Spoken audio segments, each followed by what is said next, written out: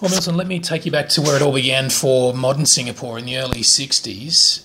And these days, Singapore has such a strong and distinctive national identity that it's somewhat jarring for an outside observer to think that in those early days, Lee Kuan Yew very much wanted Singapore to be part of the Malaysian Federation. Tell us why that is and why eventually that effort failed and Singapore became an independent nation state. First of all, Sam, it was the fact that Lee, before he was heavily engaged in politics as Prime Minister of Singapore from 1959 onwards, worked in the early 50s towards the independence of Malaya and Singapore with Malaya.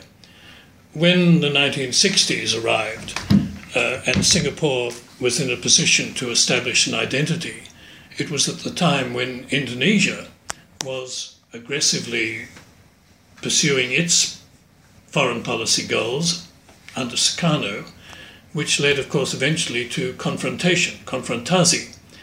And Indonesia was a belligerent state, seen from the Singaporean point of view. And here was this country, state of 3 million people, that saw its own survival as essentially linked with a larger organisation, which was ultimately the Federation of Malaysia. Now, on top of that, Lee and his close associates believed that they had something to offer to a Malaysian federation. They really believed that it would be possible to have what they called a Malaysian Malaysia, which meant a Malaysia in which leaders from Singapore and indeed from the Borneo territories could play a role at the federal level. And when that federation failed and Singapore was eventually kicked out, Lee Kuan Yew wept, did he not? And yet, is it fair to say that after that time, Lee Kuan Yew developed a distinctive Singaporean nationalism? Yes, I think that's correct. They were very conscious of the need to do that because you've always got to remember that Singapore is not a single ethnic state. 75% of the population is ethnic Chinese, but the balance of the rest, about 10% people of Indian origin ethnically, and the other members of the population Malays. So Singapore has always been concerned to mould that group into a single national unit, to do it in ways that are not always recognised. For instance, to eliminate the Malay kampongs that were established on the outer islands of Singapore and to bring those people into housing developments where they were mingled with Chinese and Indian members of the population. And just to underline Lee Kuan Yew's achievement, not his alone of course, but largely his, in the development of Singapore, you told me earlier that you lived for a time in Singapore in the early 60s, and in an op-ed you wrote for the AFR yesterday, you used the phrase tropical slum, and that's really what it was. It really was. There were areas, of course, where under colonial times people had lived in great comfort, expatriates. There were also very rich Chinese who lived very comfortably. But in areas that you can still see today in a transformed form, in what is called Chinatown, people lived in utterly miserable conditions. There's a very famous book by a British academic called Barrington Kay.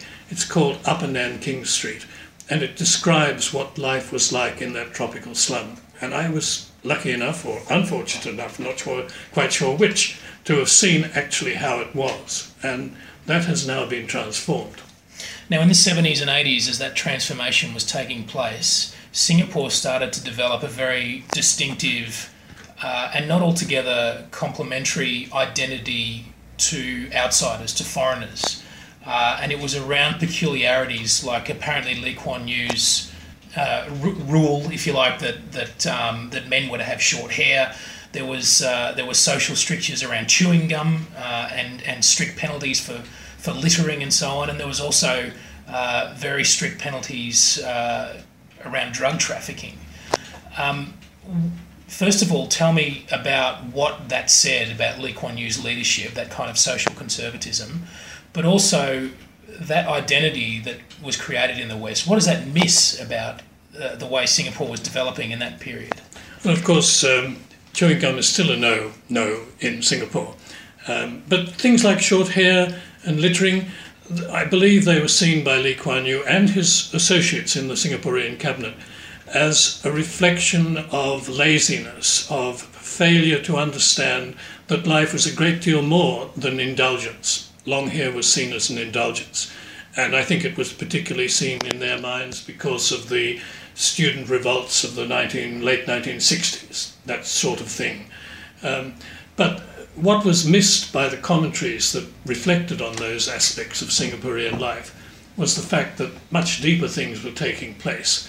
A recognition that it was important, if Singapore was going to survive, that it had to achieve high results in schools. Some of the schools, the best schools in Singapore, are some of the best in the world, and they were becoming the best during the late 1960s and into the 1970s. The universities were being transformed so that today the National University of Singapore ranks very highly on any sort of list of universities throughout the world. Lee Kuan Yew believed that Western indulgence, as he saw Western democracy, was not something that Singapore could afford if it was going to achieve its place in the world that he believed it should have, and if it was going to do through simple hard work.